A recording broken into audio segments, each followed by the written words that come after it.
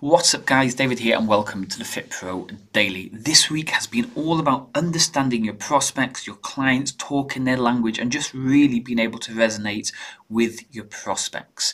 On Monday we started off with Tanya. Tanya came on to share her vast experience on the topic. On Tuesday we looked at 5 things to really help boost your knowledge.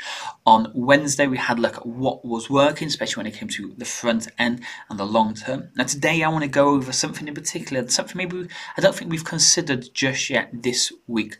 But before I do dive into it, if you haven't already subscribed, we would love you to subscribe. Simply press pause, press subscribe, and then let's dive into the main episode.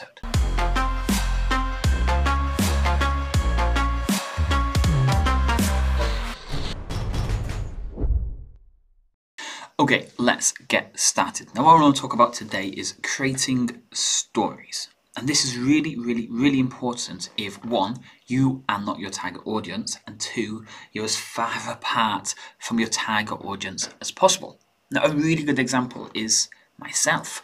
We did over 30s ladies initially. So all our target audience was over 30s ladies. Usually ladies between the ages of, let's say, 37 and about 52. Most of them also had kids.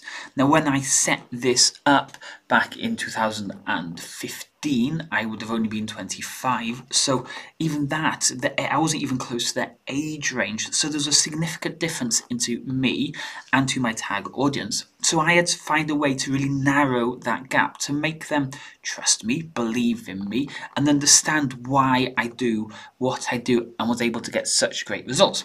And they came up with a story. Now it was all based around my mum. So I said when I created the program, I want to help people just like my mum. She worked full time, she cleaned, she cooked, she did everything for us and the kids and the whole family, but she never did anything for herself.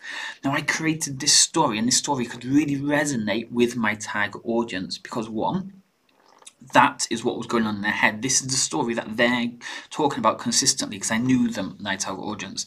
I was talking their language. The things that they would say was the stuff that I would be saying to them. And we talked about this on Tuesday, really taking notes, writing down everything that's being said to you from your prospects. So when you do sit down and you do have this conversation, when you write in your social media posts, you know what to put in them. But by creating these stories, it really helps the person that's sat in front of you, your audience who are reading your post, the audience that are watching your videos, really get to know you a lot quicker, and they can resonate with the story that you're telling them to build KLT, Know, Like and Trust, and get them ready to want to join your program. So a nice, simple, short one for today. Start coming up with stories. Don't make them boring, make them interesting. Make sure they speak your target audience's language. Make sure it hits as many things about your prospect as possible, whether it be pain or pleasures, so they can really resonate with what you're saying and brings them in a lot closer, ready to purchase from you.